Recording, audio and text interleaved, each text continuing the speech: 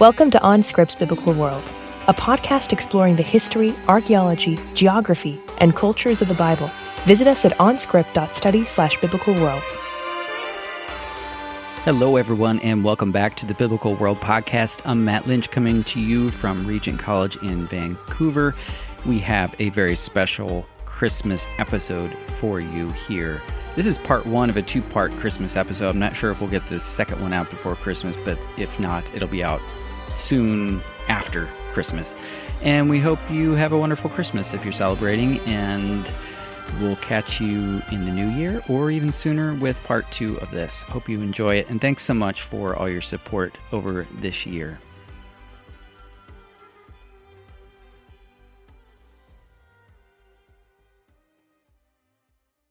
Welcome back, OnScript Biblical World listeners. Today I am joined by Kyle Keimer. I am Chris McKinney, your host. And today Kyle and I will be discussing something of abiding interest to both of us, the archaeology of Christmas. We could have gone with the archaeology of Advent, which would have been a nice alliteration.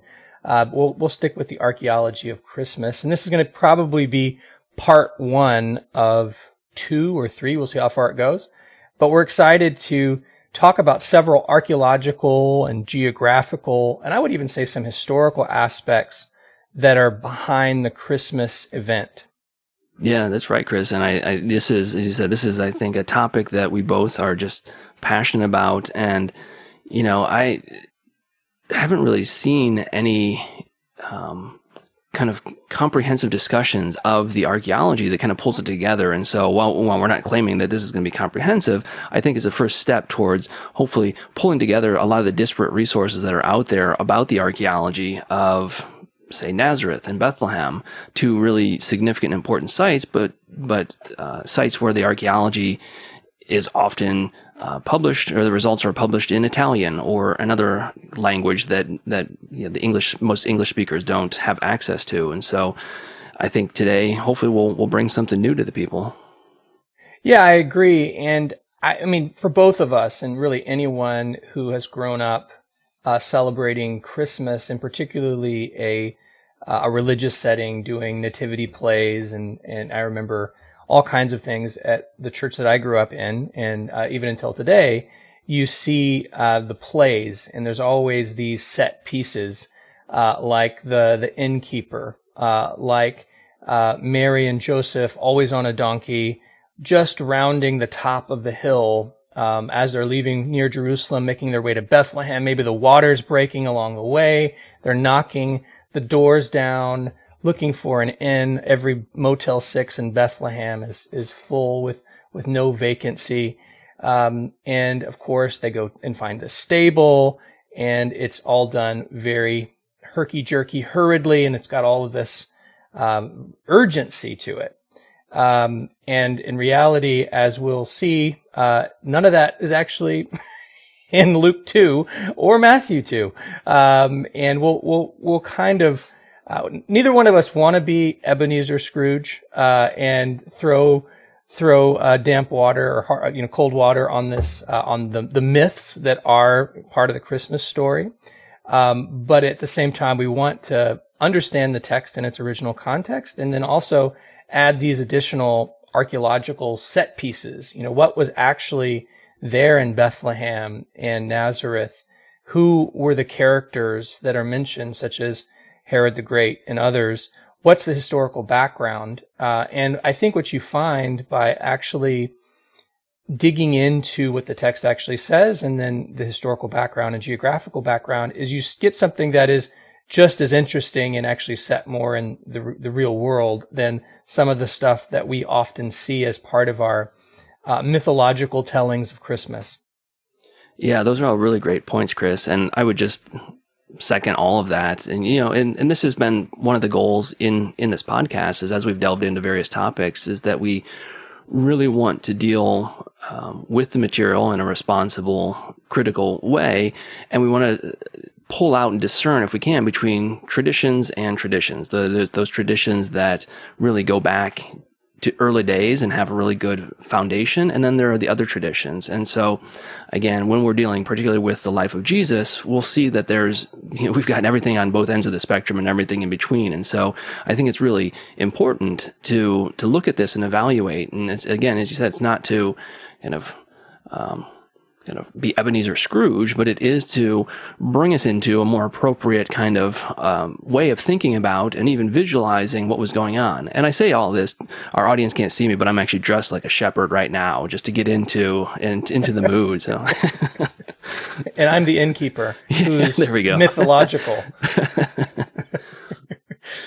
Right. So, Kyle, why don't you tell us a little bit about the historical background as we get into the early Roman period?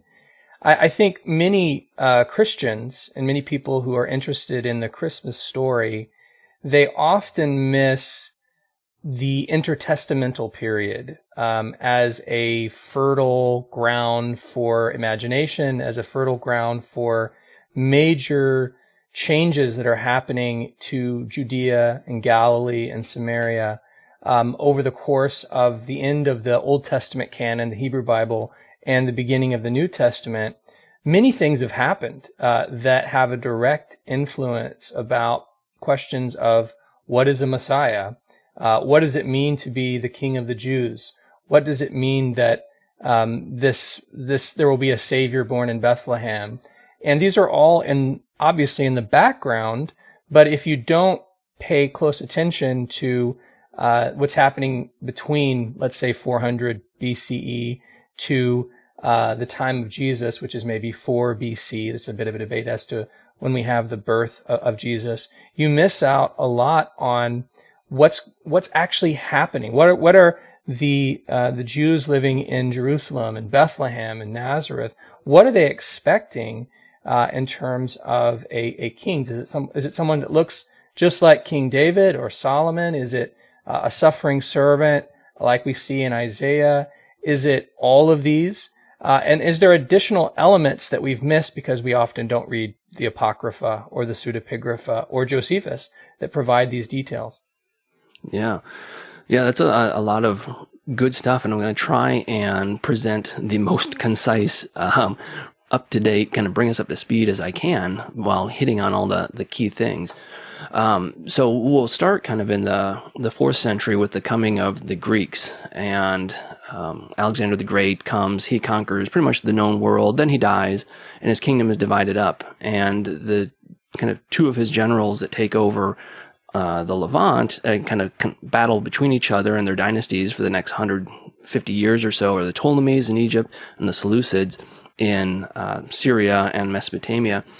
And really, it's this, what comes with the Greek world is this whole idea of Hellenization, and it's a new way of thinking about and being in the world, as opposed to the ancient Near Eastern concept. And the ancient Near Eastern concept is there is a god, or there are gods, and they are supreme. We're not those gods, and we're at the whim of them. And perhaps, in Judaism, there's a loving, benevolent God, and he wants to have a relationship. In other ancient Near Eastern religions, though, that element isn't there. But in the Hellenistic world, you see the highlighting of kind of mental prowess of man, that the gods are there and they have this full pantheon of deities, but really rational thinking. Men are the ones who kind of make their world and are the pinnacle. And so there's a clear shift in priority of who is most significant, who is kind of in control. And this really causes a conflict within Judaism. There are some Jews that adopt a Hellenistic worldview. There are some that don't. And this leads to a bifurcation. Then as we move into the 2nd century, we see the rise of the Hasmonean dynasty. And if you want to know a little bit more about this, I recommend our listeners go back and listen to the episode we did with Andrew Berlin, where we talk about some elements of the Hasmonean dynasty. And from the 2nd and 1st centuries BC, this native Jewish dynasty basically has an autonomous kingdom in the shadow of these larger kind of imperial Greek powers, if you will, trying to carve out their own space. But within the Hasmonean family, there's also pro-Hellenistic ideology and maybe to a lesser degree, non-Hellenistic ideology. And the Hasmoneans then add to further bifurcation within Jewish society, and you see the development of a number of different Jewish sects in this time: the Pharisees, the Sadducees, the Essenes. I mean, they could have begun earlier. It's just our earliest record. It comes from Josephus, and so he kind of puts them probably in this situation. So by the time we get to the kind of mid to late first century, the Hasmoneans ultimately are going to be replaced by the Romans, who come in and say, guess what? Rome's here. We're in control now. And this Can I stop you there for just a second, Kyle? Yeah. Just add a quick comment. I like where you're going with this. But I'll just remind our listeners, and I thank you for reminding them back to the episode we did with Andrea Berlin, that even the Hasmoneans, led initially by Judah the Hammer, and as we move on to the various Hasmonean kings, they saw themselves in the tradition of David and Solomon. They saw themselves as following the Old Testament historical pattern of carving out for themselves a kingdom. They were priest kings also in Jerusalem. And that's another aspect that is important to remember, is that for them, the story of Israel's domination or growth and establishment of a kingdom from Dan to Beersheba and beyond was a critical component of defining who they were as territorial kings against the hated enemy, or against the other, let's call them, with the Greek Empire. And so as we move into this next period, and with all these sects that Kyle mentioned, that's very much on the table when we think about kingship and kingdom. Yeah, great point, Chris. Great. Thanks for adding that. And just to kind of go back and touch a little bit on these sects, we know of these from Josephus, but we also have the Dead Sea Scrolls, which most scholars, I think, would assign the Dead Sea Scrolls, the sectarian literature, to the Essenes at this point in time, though there's always been a debate about that. And so we get this view about what this Messiah and what kingship and priesthood should look like. And clearly, the group that's living at Qumran, where the Dead Sea Scrolls were found, are not a big fan of what's happening in Jerusalem with the priesthood, with the kind of kingship, the leadership. And so when we look at Judaism in this Hellenistic and into the Roman period, into the days of Jesus, really it's Judaisms. There are a number of different forms. There are core tenets that they all kind of, I would say, agree on, but then each has its own interpretation of a number of other topics. Is there an afterlife? Yes or no? Depends if you're a Pharisee or a Sadducee. And so this is mirrored what we see, I would say, even to a certain degree in Judaism today, between Orthodox, Reformed, but more so in Christianity, the different denominations. Is that there's core tenets of belief that I think most Christians would agree upon, but then there's the differences between Methodists and Lutherans and Episcopalians and so on and so forth, and it's just become fragmented for any number of reasons. And I would just add to that point, one of the really interesting things that you can see across the history of religion, and if we just focus on Judaism and Christianity, is often the most heated exchanges actually happen in an intramural context. In other words, the debates, there's debates between Essenes and Sadducees and Pharisees, but oftentimes there are factions within the Sadducees or factions within the Pharisees, just as there are factions between one wing of the Southern Baptist Convention and another part of the Southern Baptist Convention, and whatever denomination you want to throw out. And it's actually determining where those groups are in terms of their bigger thought, but then where the battle lines are being drawn over these specific issues. And if we think about the larger context of the Gospels, and as we look ahead to where Jesus is going to end up in the telling of the Synoptic Gospels and the Gospel of John, it's a real question as to where he ends up on this spectrum, or if he even is on the spectrum. So in any case, there's a lot here that is worthwhile that Kyle is pointing us to, and these sources, especially the Dead Sea Scrolls, Josephus. We could add also some pseudepigraphal literature, which touches on some of these aspects as well. And it's just something that many people are not aware of. They encounter these characters, these groups in the New Testament, but there's this background material that is so important, that's forming precisely in the centuries before the birth of Jesus. Yeah, and one of these is, as you kind of prompted the question to begin with, is this idea of the Messiah, and we have debatably at least a couple different ideas of what the Messiah is going to be, or who he's going to be. Is he going to be a priestly Messiah? Is he going to be a kingly Messiah? And we don't have a smoking gun answer, because probably depending on the different Jewish group you're talking to, you're going to have a different idea of what the actual expectation of this Messiah is, and there's going to be a discussion there. And there's also going to be a discussion about what kingship looks like. What a king, if you are expecting a kind of kingly military, a kingly Messiah, is he a military leader? Is he something else? I mean, there's this element that often gets wrapped into the Messiah. He's going to be a leader like David. He's going to be a military conqueror. He's going to reestablish this autonomous Jewish nation, and so on and so forth. And so where does this imagery come from? Well, it's been building for a long time, coming from following the destruction of the temple by the Babylonians in the 6th century. It already starts to percolate down of these expectations of what's going to happen now, and what has happened to the line of David, what has happened to this promise to David that there's going to be a Messiah, a leader, an anointed one, right, is what Mashiach means.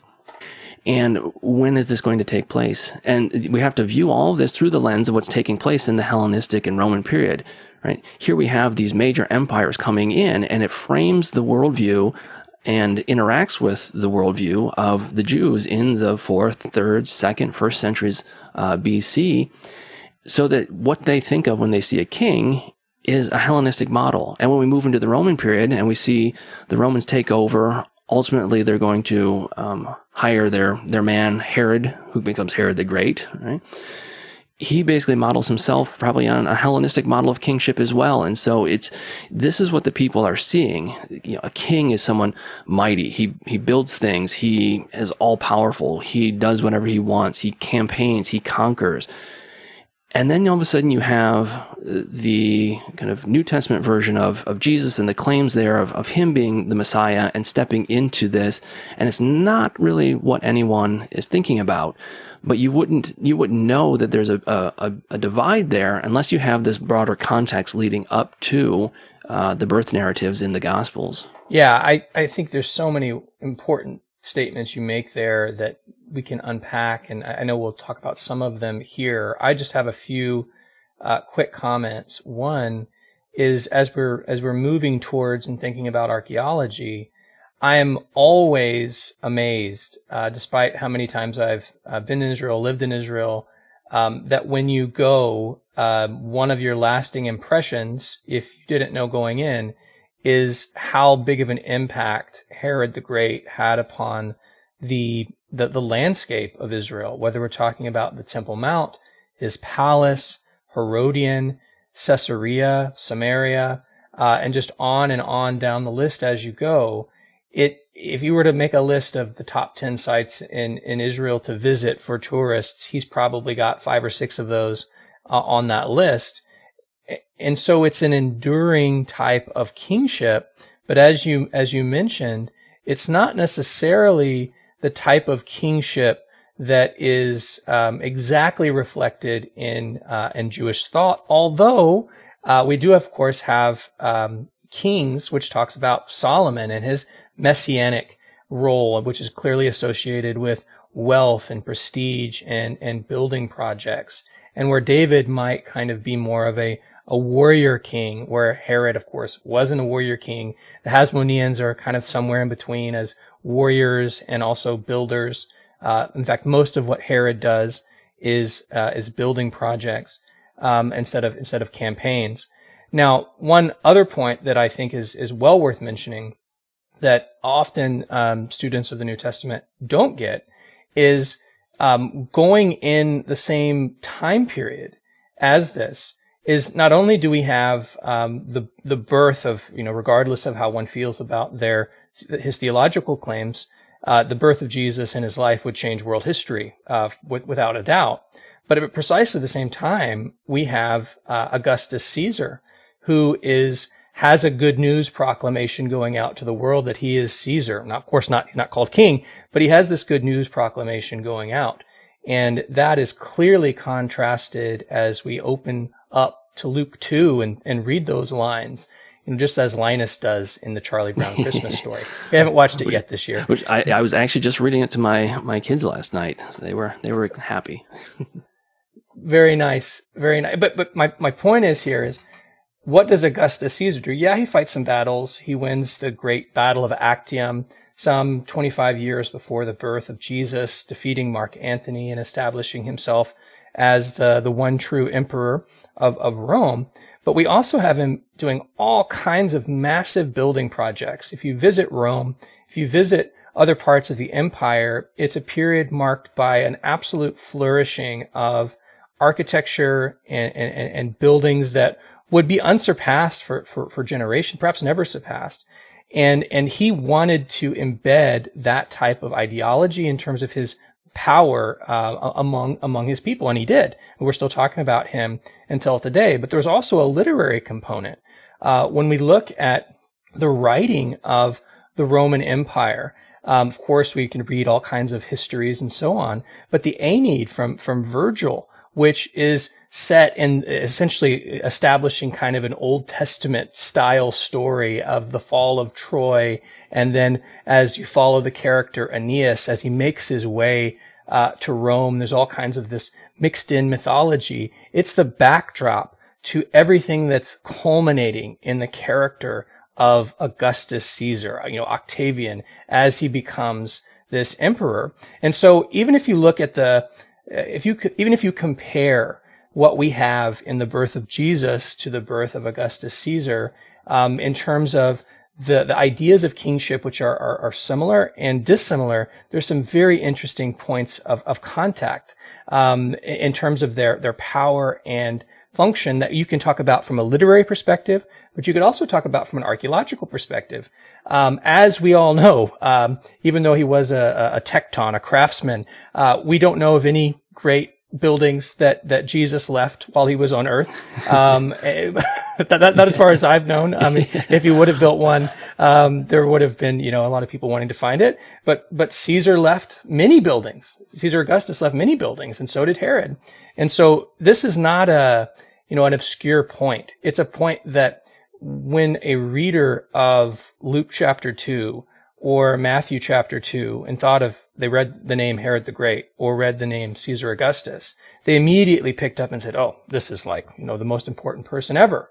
And this is the comparison and really a contrast between these two figures. Yeah, no, that's great stuff, Chris. And yeah, it always, it doesn't surprise me, but it always, I just love thinking about the biblical text and the biblical authors and the way that they take their context and they weave their message in. And oftentimes it is taking what is common, what is well known, and then tweaking it, a little bit and saying, what, this is what everybody kind of thinks, but here's what we think. Here's what, we understand it, the way to be.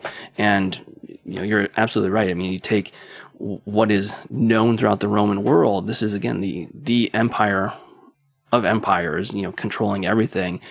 And then you have this claim of, well, maybe not. Maybe Augustus isn't actually the all-powerful king. Right. And I think that's such a great point and so important to realize. And this gets to why I think this type of episode is so crucial, because with the archaeology that has been exposed in the last century in the landscapes of both Rome and the vicinity of Jerusalem and throughout Israel, we can make these points. But if we also focus on the military aspect that you talked about with Caesar Augustus and perhaps a little bit with Herod the Great, and these symbols of power that they had. So architecture, major building projects, these were prestige, but they were also meant to show the domination and power of Rome itself, which was not an idle threat. It was backed up with a powerful military force. And so if that's existing, in Jerusalem, and that's existing in the larger Roman world, and of course we can always think of the events that are not that far on the historical horizon when Rome is going to defeat Jerusalem and squash the Judean rebellion. It's very important that when we grasp when Jesus is about to be born, when we have, particularly in Luke 1 and 2, these appearances of Gabriel as an angel, it's not just some rosy colored scene where you have, a naked baby cherub appearing to these guys. I mean, this is literally the most powerful being in existence in the created order, according to the biblical description. And it's one guy to those shepherds. And to quote again Luke 2 with Linus, they were sore afraid with one guy. And after he gives them the sign, he says, there was with the angel a multitude of the heavenly hosts. I mean, they were out of their minds afraid. And so when we read or sing, "Hark the herald angels sing," and we talk about the King of angels, that doesn't mean that Jesus has a host of naked babies with wings. This is literally a more powerful force than has ever been put together in the conception of the biblical authors, that is undefeatable, even in the might of the great Roman military prowess. And that's the point, is you're supposed to see that at the beginning of this story and say, man, what's going to happen next? And the answer is, it's complicated and even better than you imagine.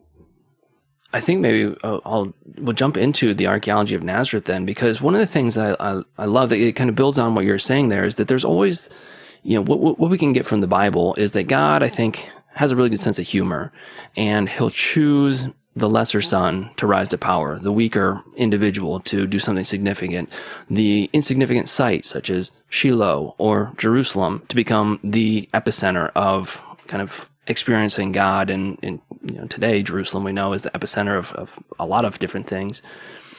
And it's taking what we see and what is strong in the physical and flipping it on its head. And I think you really see that when we look at the two kind of key sites of Christmas, and that's Nazareth and Bethlehem. And so maybe we'll jump right into looking at what we actually know about these two sites. Sound good? Sounds good to me. All right. Well, let's start with Nazareth. There's been work that has been going on in Nazareth that probably isn't all that widely advertised as far as I'm concerned. And so what we know is that these two sites have largely been excavated traditionally by Franciscan priests. They have a base in Jerusalem, and they've been a force in the archaeology of Israel since the kind of inception of the modern state of Israel. And they've excavated a number of key sites: Qumran, Nazareth, Bethlehem, Jerusalem, you name it. They are there. Capernaum, yeah. Capernaum, exactly. The problem, of course, for many people is that all their publications, when they do publish things, are in Italian. And so they're not all that widely recognized unless you speak Italian or you can access some of those resources. And it's only in recent times that some of the work that's being done in both these sites is appearing in English language, making it accessible probably for most of the people listening to this. And this is, I think, a really good thing. And I'll mention a guy by the name of Ken Dark, who's done some work in Nazareth in particular, and he has 2 volumes out now on some of the excavations that have been done there. And what we can say about Nazareth is that it was basically a small village in the 1st century BC, and typical kind of small houses, not a whole lot of fancy frilly things.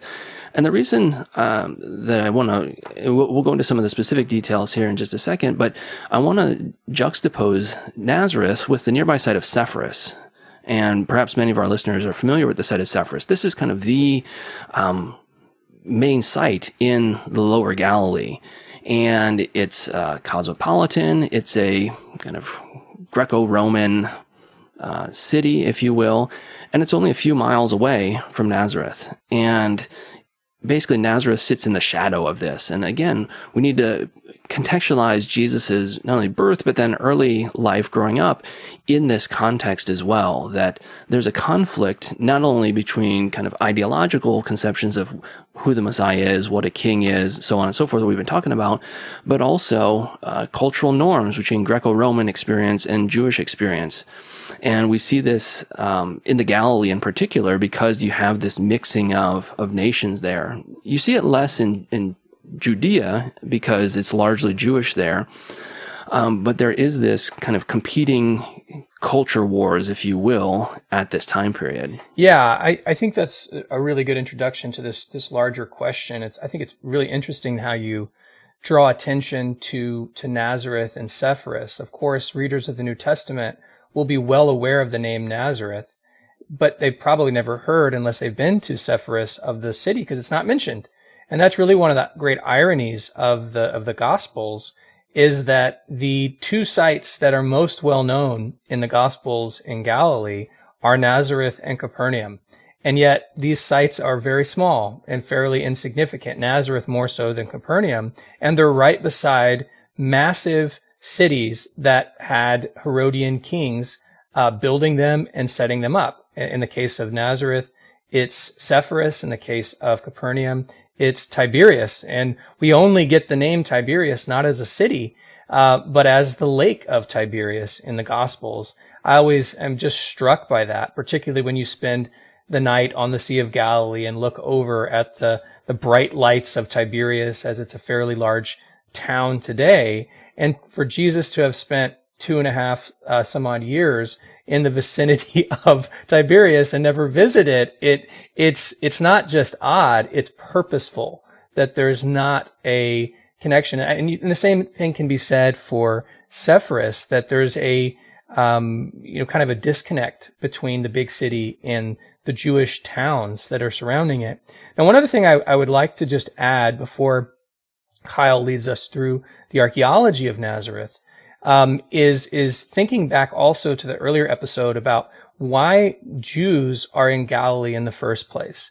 And we can point specifically to the conflicts that took place in the Hasmonean period, where we have this Jewish expansion and these initial settlements in places like Nazareth and others that would have been Jewish, would have had synagogues, would have had mikvaot or ritual baths. That's most likely when these settlement waves occurred in the time of the Hasmoneans in the 2nd century, and as we continue through into the 1st century BC. But for them and for those Jews living in Galilee, it wasn't just a political dynamic that was contemporary. As we see revealed in the story of Jesus in Nazareth in both Matthew and Luke, we see that it's dynamically related to the events that had happened there in the Old Testament. We have references to Elijah and lepers and Elisha and the woman raising her son, Jesus raising the dead on the same mountain that Elisha does it. We have this context in Matthew's gospel, which talk about, the region of the valley of the shadow of death, Galilee of the Gentiles. And it's this long memory, some 700 plus years old by this point, from the prophet Isaiah, that's talking about the destruction by Tiglath-Pileser III that essentially wiped out Israelite occupation of this area. These were memories, these were texts that had become sacred, and the sacred memory of those informed those living there at the time, and it's going to inform much of Jesus' memory. One last point on this, I always like to point out that this area of Nazareth is directly across from the hometown of Jonah the prophet. So even though Nazareth itself is not a prominent Old Testament site, it's very interesting that we have a Galilean prophet who is a couple stone throws away, maybe a couple Tom Brady stone throws away, between Nazareth and Gath-Hepher, where Jonah was called during the reign of Jeroboam II. And if we think about the story of Jonah, of course, it plays a major role in the Old Testament. And I would even point out specific events that happen in the Gospels, most notably the calming of the sea. But I'll just point out that Jesus says, "No sign shall be given you but the sign of Jonah," that the Son of Man will spend 3 days in the depths of the earth. And so if we think about the typology, or if we think about the fertile ground of Old Testament figures and events and places, it is an unlikely place to be born, and yet despite its unlikely character, we see that the messianic presentation of Jesus touches on many of these things.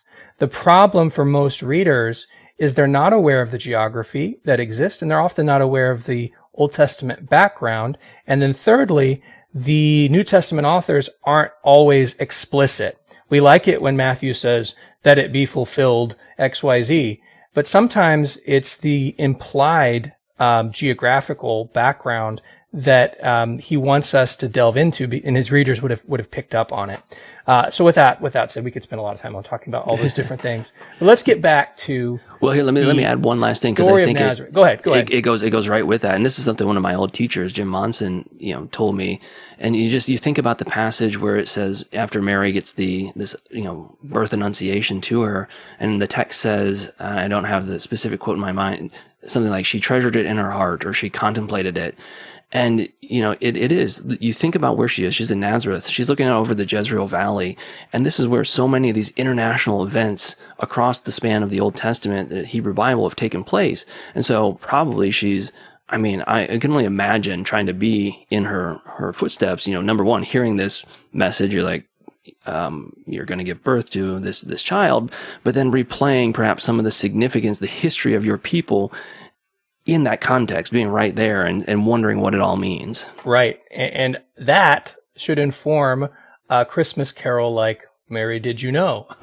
Where was Mary? Right. I mean, she's picking up on these things. I think it's a great point, I love that line. And it's like Luke citing his sources. This is his SBL or Chicago or Turabian formatting. I'm citing my sources, Theophilus, pay attention. All right, well, let's turn to the archaeology then. So when we look at Nazareth, as with a number of sites in Israel today, one of the challenges that we have to work with is that it's a living city, and it has been pretty much since Jesus' day, which means that it's really difficult to excavate there and to get a good sense of the ancient settlement. What did Nazareth look like in the Roman period? And this has led to some non-scholars claiming that Nazareth wasn't even occupied in this time period, and therefore that the Gospels made it all up, which is just patently absurd, because we do have plenty of archaeology. It's just that it comes when you do salvage excavations. Sometimes it's within buildings, other times it's within the properties. Every now and then you get an open area where you can excavate, and no matter whether we're looking at tombs or even excavating under the Church of the Annunciation, which is the church built over the traditional location where Gabriel tells Mary she's going to have a baby. Across the street as well, there's been some excavations around the bend, so to speak, to the west. There's been excavations in Nazareth Village. No matter where you've excavated in the kind of heart of modern Nazareth, you end up finding Roman period remains. And you even have Roman period houses, you have some tombs, you even have Hellenistic material as well. And so we know that Nazareth is already a settlement, at least by the late Hellenistic period. So into the 2nd century kind of BC, and is going to continue probably at least until the 2nd century AD, based on the pottery that has been recovered. And the whole history of excavating in Nazareth is really, really fascinating, because some of the earliest excavations actually took place back in the 1800s. And there's a convent there, the Sisters of Nazareth Convent, that is built over what has traditionally been interpreted as Jesus's childhood home. And so excavations were done back in the 1880s. And what you see is this kind of typical Galilean home built over and into the bedrock itself. And it looks like originally this was an area of a quarry, and there were even some tombs there, but then they were put out of use, and then the house was built over top of it. And this is one of the works that Ken Dark has actually kind of published. He's published these excavations and makes the case that the tradition here goes back quite early, and that this could be one of those places where there's good indications that the tradition is accurate. So maybe we actually have excavated the actual childhood home of Jesus, but it just hasn't been advertised. It's not one of those places I think that probably most tours would go to. Yeah, I think that's fair to say, and I really appreciate the way Ken Dark has framed a lot of these arguments. I mean, I think that what he's found is really interesting and has a lot going for it, but I think he's done a good job in being fair with the evidence and not trying to claim too much. And anytime we talk about finding specific buildings or specific aspects, we as scholars and as people in general public need to understand that there's always going to be a level of uncertainty about a definitive identification. For those who have been to Nazareth and those who haven't, most of the tourists that visit the site, they visit a large church, which is modern, but it's built over a Crusader church and a late Byzantine church in the vicinity. It's called the Church of the Annunciation. And there, as Kyle alluded to, there are ruins in that vicinity, but that's not exactly where this recent church has been. This recent area has been excavated. It's a bit more off the beaten path to get there, but it's well worth a visit if it's open. Now, one other aspect about these questions about tradition. Sometimes we have good written records of tradition, whether that's something like Jerome or Eusebius or other Christian authors who visited the land and found out these locations. Even though sometimes we have these Christian traditions which talk about these traditional sites, we also need to understand that some of them grow up only in the Christian period. So, for instance, it's in this time that, of course, Nazareth becomes an important tourist destination in the 4th, 5th, and 6th centuries AD. And it's also a time when Mount Tabor becomes associated with the Mount of Transfiguration.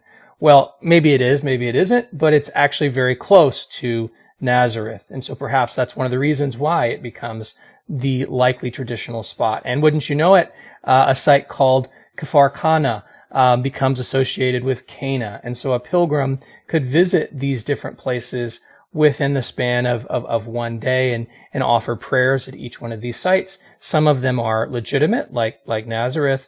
Others are less so.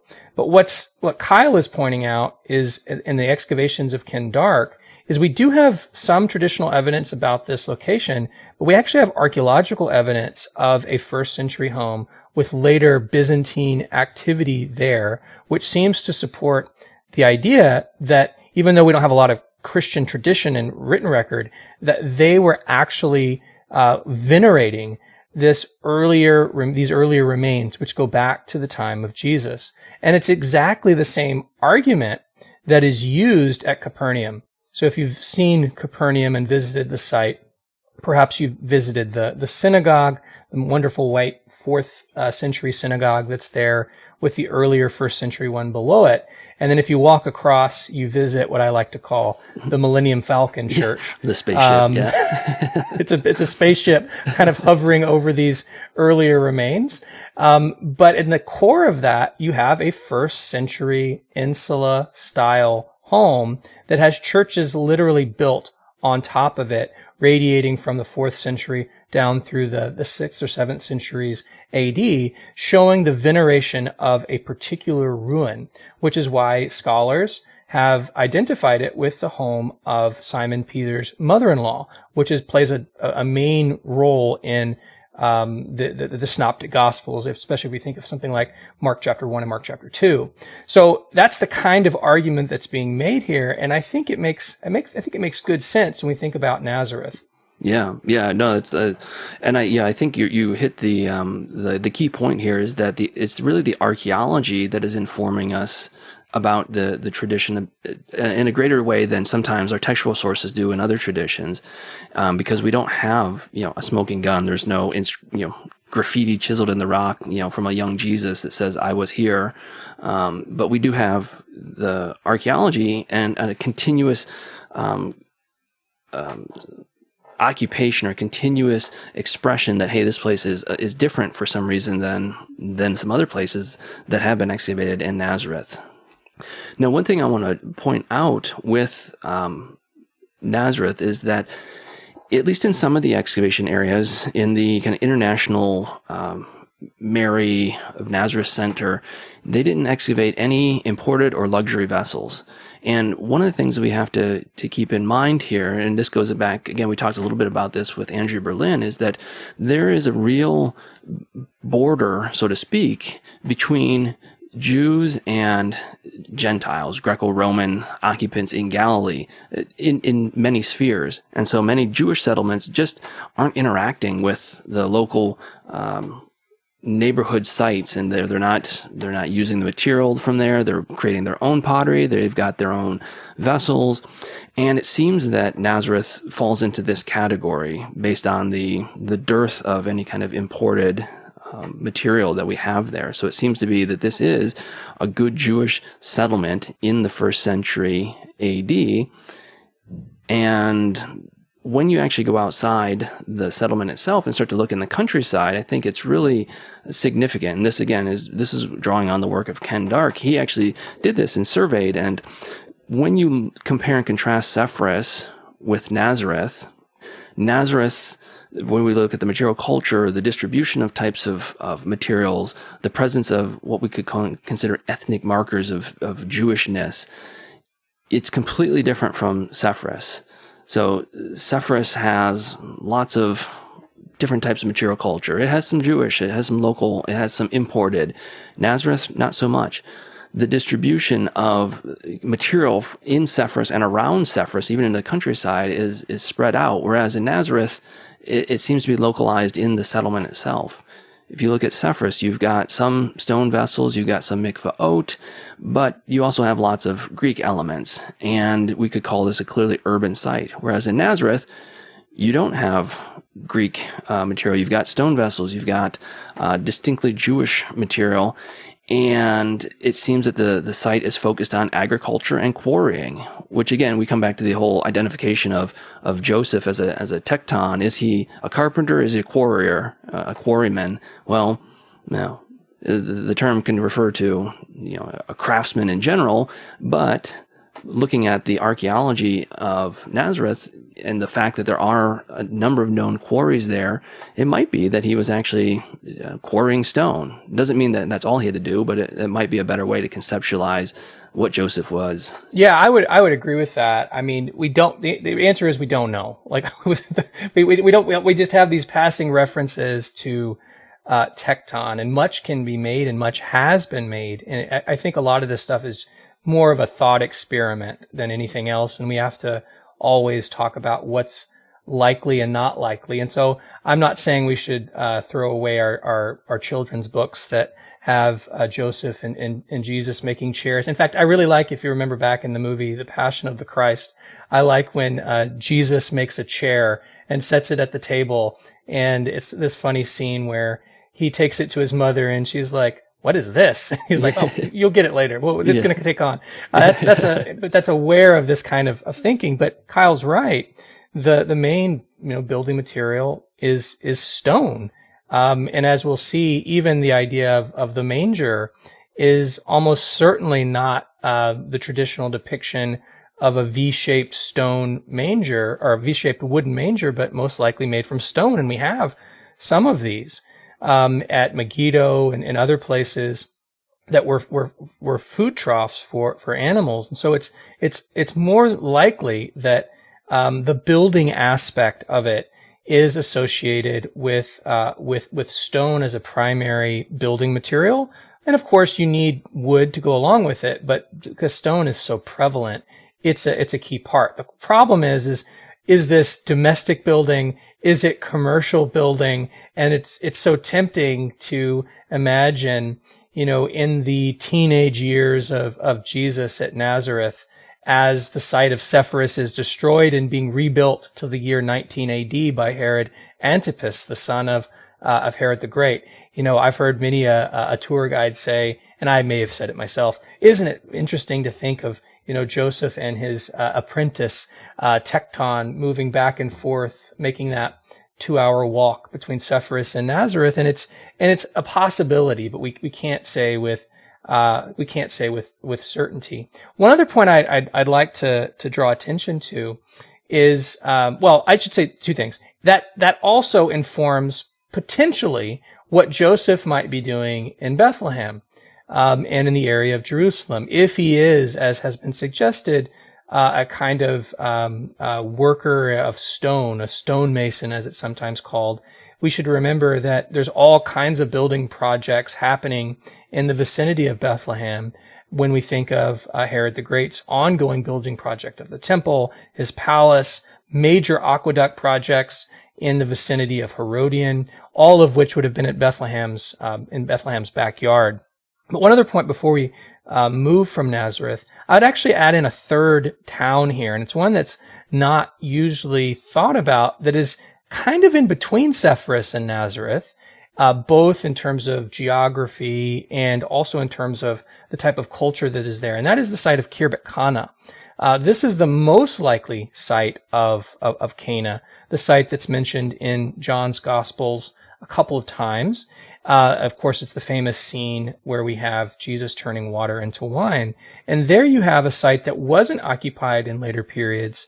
You have a site that was, I believe, founded sometime in the Hellenistic period and was constructed and lived in the early Roman period, withstood the destruction of in 70 AD and was slightly reoccupied after that.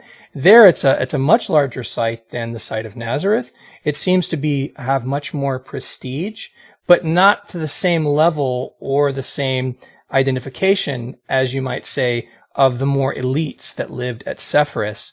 And so if we're adding these different villages, and we could point to Yodfat, which is, just to the west of that, where Josephus would later give up his arms to the Romans and become the court historian, essentially, of Titus and Vespasian. That's another village that's just in this vicinity. And there's all kinds of these Jewish villages that have varying degrees of connection with the Roman Empire that are well worth visiting and knowing about in this vicinity. Yeah, so that's a good point, and that actually kind of plays into just the last comment I'll make about Nazareth and what I was kind of building to with the whole distinction between Sepphoris and Nazareth. And this is something that Ken Dark, I think, raises this really significant and interesting point that, one of the traditions that's out there that started amongst competing Jewish circles was that Jesus, obviously wasn't the Messiah for all Jews, and that in fact, this whole narrative about, that we have preserved in the Gospels is made up, and you have Talmudic sources that say he was actually just the bastard child of a Roman soldier who did some unfortunate things to Mary. And, so it's just this short passage in some later Jewish sources, but the question has always been, well, where does this come from? Is there any credence to this, or is it simply trying to minimize the New Testament writings that were already spreading at the time?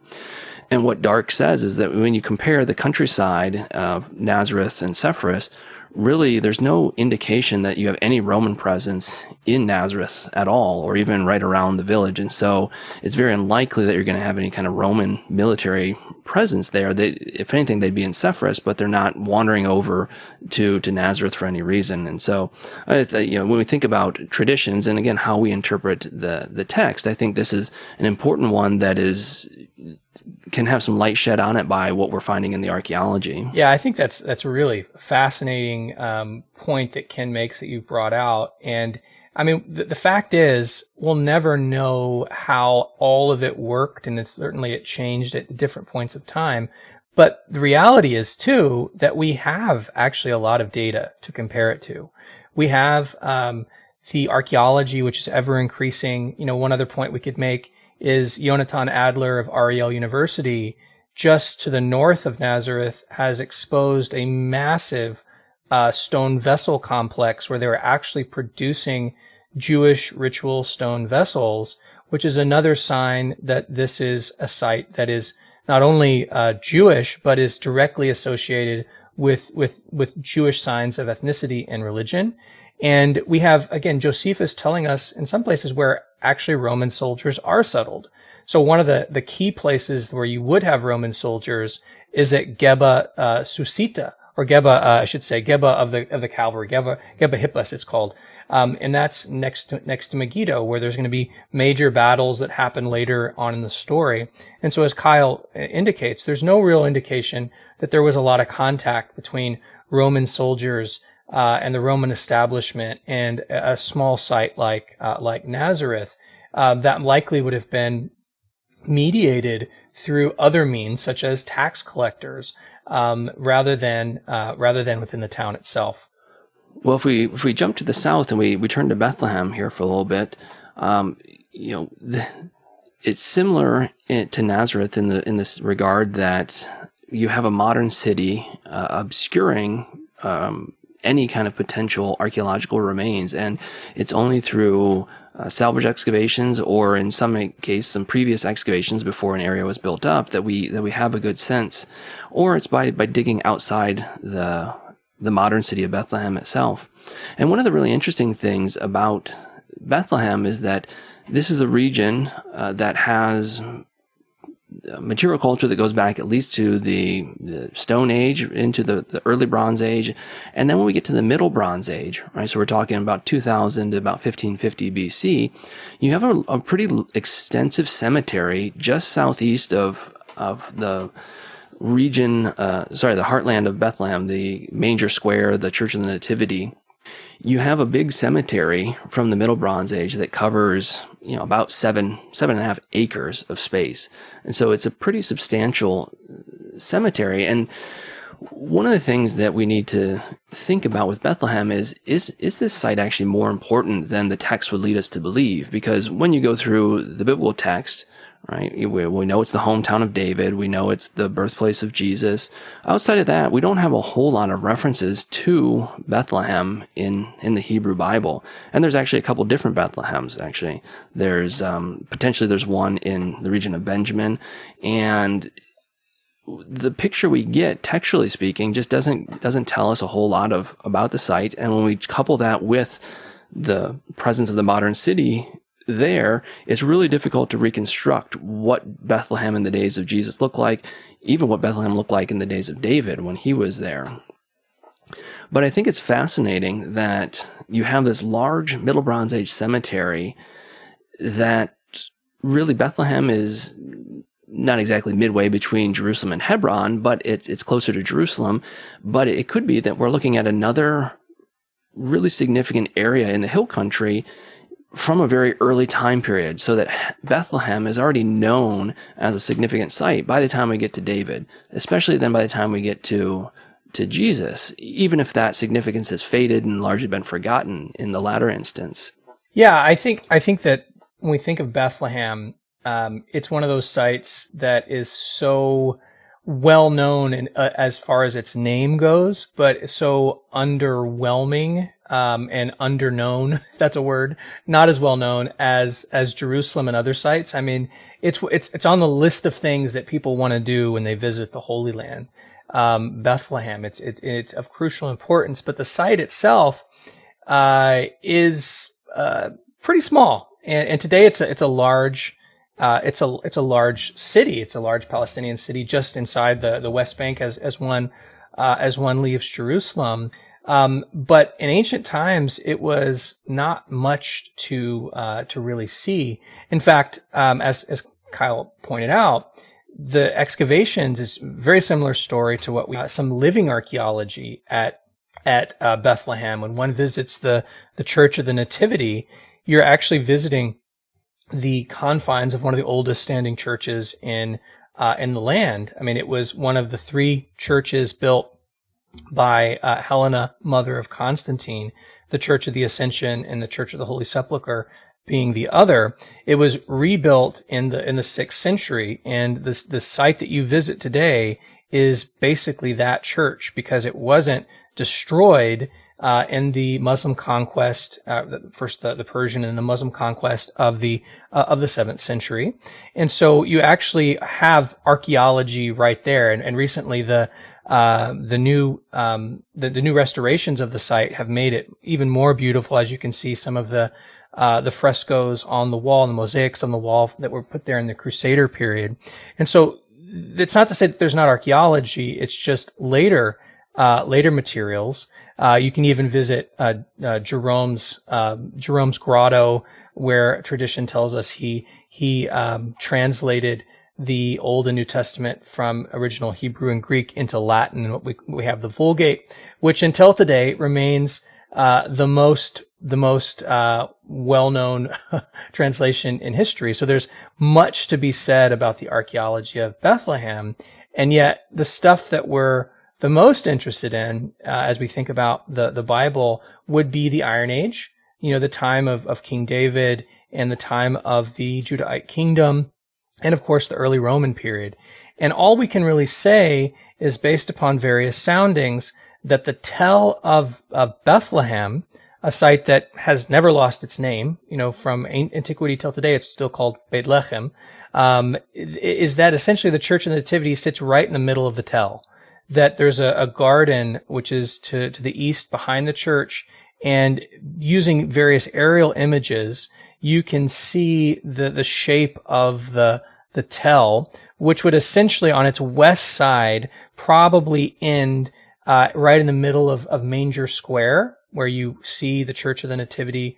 But in terms of how much settlement is there, what that settlement looks like, we're left with a lot of question marks about what the nature of that settlement was. Now, surveys have shown that the site was occupied in the 11th century, in the 10th century, and then on down through the 6th centuries BC. So it fits with the Old Testament history of the site, and it was also occupied in the early Roman period, which is the time where we have the story of Jesus. But what exactly the site was is hard to know because the excavations you can't really excavate it. Yeah. The evidence we have comes from tombs, whether just outside or by happenstance in the midst of the modern city of Bethlehem, and we have a lot of burial tombs. So this is where we're reconstructing the history. Architecture, as you mentioned, is very, very minimal. There was a claim that back in, I don't know the specific time period, but early, the Franciscans did an excavation in Manger Square and uncovered some sort of massive structure that could perhaps, I think, was potentially interpreted as the fortifications of Bethlehem and ascribed to the days of Rehoboam, as we have from 2 Chronicles 11, where it talks about Rehoboam fortifying a bunch of cities in Judah. Now, surrounding evidence probably indicates that this is probably a much later, even Byzantine period thing, but again, nothing has been published about it. We don't have the records there, and so we do have a bit of a gap here. But that doesn't mean we can't understand the significance of Bethlehem, particularly from the New Testament authors' understanding, and also even perhaps from a theological understanding, because when you're at Bethlehem, you look to the kind of north, almost due north, slightly to the east, you'll see, well, you won't see Jerusalem, but you'll see the region of Jerusalem. But if you turn and look to the southeast, you'll see this massive structure that is looming over the Judean wilderness, and that is the Herodian. This is one of these sites that Herod built. It ultimately is the site where he is buried, and they discovered the remains of his tomb a number of years back. And it's so interesting that here is this town known in kind of a storied place in Israel's history in the shadow of this Herodian, or I should say this Greco-Roman dynasty who built from scratch this Herodian fortress. And it's a conflict between, again, what is the real expression of power and what is kind of God's expression of power. And you see the stark contrast between the world of the Greco-Roman period, the mindset of so many people, and how perhaps God wants people through the way the New Testament tells it to be thinking of things. And here's Jesus born into not even necessarily a structure, but one of these kind of caves that perhaps even, not to say that it ever would have been used as a tomb, but the whole region of Bethlehem, because of the nature of the limestone, has a lot of caves, a lot of open areas, and it's also well known for being agriculturally productive. You can grow a lot of wheat in the area, so it makes sense that you have lots of shepherds there. They can tend their flocks. They can keep them safe in some of these caves. And this is really what should be framing our visual imagery as we start to think about Jesus being born to Joseph and Mary there. I think that is one of the most important insights that one can gather about one of the most important stories in the Bible that is really only revealed through archaeology and geography. The site of Herodion is not mentioned a single time in the New Testament. Josephus makes a number of allusions to it. But and of course, anytime you visit Herodion, which is almost always when you visit the land, you can clearly see that this is a dominant landscape feature of Bethlehem, and it informs precisely this story in Luke chapter 2 and in Matthew chapter 2. You have to forgive my nerdy background, but I always envision it as kind of like the Eye of Sauron, the Dol Guldur Tower that's looking over that's looking over towards Bethlehem. And in some ways, it's a good place to visualize and think about what the Magi experienced and what Herod experienced and did in killing the infants at Bethlehem. Is that and Josephus very clearly tells us that he was a very jealous, murderous king who had the full weight and power of the Roman military supporting him. And so to have such a site like Herodion dotting the landscape, not just dotting the landscape, it's a volcano of power and Roman influence that sits right across from Bethlehem, which is a shepherding / agricultural village. I mean, we could think of the Book of Ruth. I mean, it's the same. It's the type of place you would visit throughout Judah, throughout Samaria, a place that is very common. Whereas here's this imperial Roman / Idumean / Jewish character of Herod the Great, who's building this monument to himself at the only place he really won a military victory. In fact, there's a lot that goes into that, but apparently the reason why he chose that place is because his mother fell off of the wagon and almost died, and he thought she was dead, and Josephus tells us he was about to kill himself until he realized she wasn't dead and they won the battle. So he builds this trophy for himself, and he did an amazing job. And even if we bookend this, I mean, if we think about the birth of the King of the Jews, in Matthew's language, the birth of Jesus, compared and contrasted with, he says he's the King of the Jews, I'm the King of the Jews, Herod. Even with that, you can bookend it with the end of the story. And I still get chills thinking about this when I was a student, and you would climb up on the backside of the Mount of Olives. And as you approach Jerusalem, Jesus, in the beginning of Passion Week, we have it being said that, Hosanna, save now, that you are the King, welcome to Jerusalem, King, Son of David.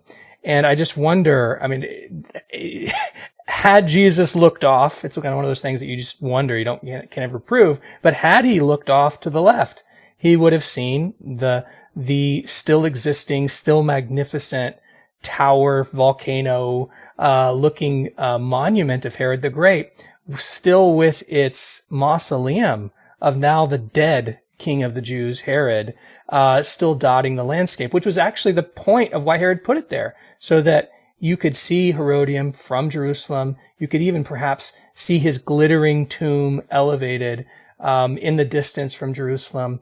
And so you have, once again, the geography helping us understand the psychology, the background of these two very different kings of the Jews.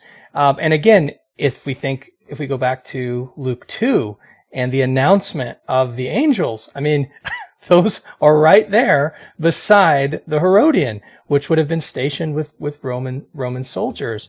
And so it's comparing and contrasting throughout this narrative. It assumes that some of these things that for us as 21st century readers, we're missing because, of course, we weren't living then. And Luke or Matthew, as great as storytellers as they are, they don't spell out everything for us, which to me is exciting because as an archaeologist, as someone interested in these things, we have the advantage of being able to try and dig out where these things actually line up.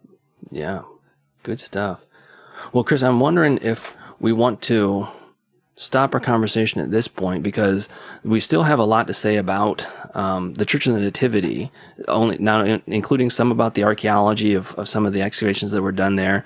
I want to talk a little bit about the tomb with all the baby bones in it. If you go there, you'll get to see a crypt that has a ton of bones that the local priest will tell you are the infant bones. We can talk about that.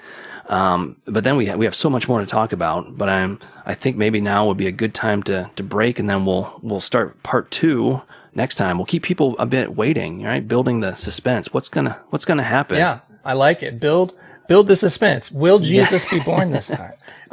What's gonna happen? What's gonna happen? And I would say you give him a teaser. I'll give a teaser. Was Joseph actually from Nazareth? Was he even from there at all? And we're going to have to deal with this question of what does it mean that that each went to his own town to be registered? What did it mean that Joseph of Nazareth, that Joseph went to Bethlehem? And these are the types of questions that are so embedded in the way we tell the story that when you look a little bit closer, there's a couple different options we can take. And so we'll deal with that. We'll deal with some more of the archaeology, and we'll deal also with these really interpretive questions kind of that have grown up around the text in terms of tradition on our next episode. Thank you for joining us, and we'll cover next time the archaeology of Christmas part 2. You've been listening to OnScript's Biblical World podcast. If you enjoy this show, please show your support by giving us a rating on iTunes or wherever you listen. You can support the show by visiting onscript.study/donate. Until next time, keep digging.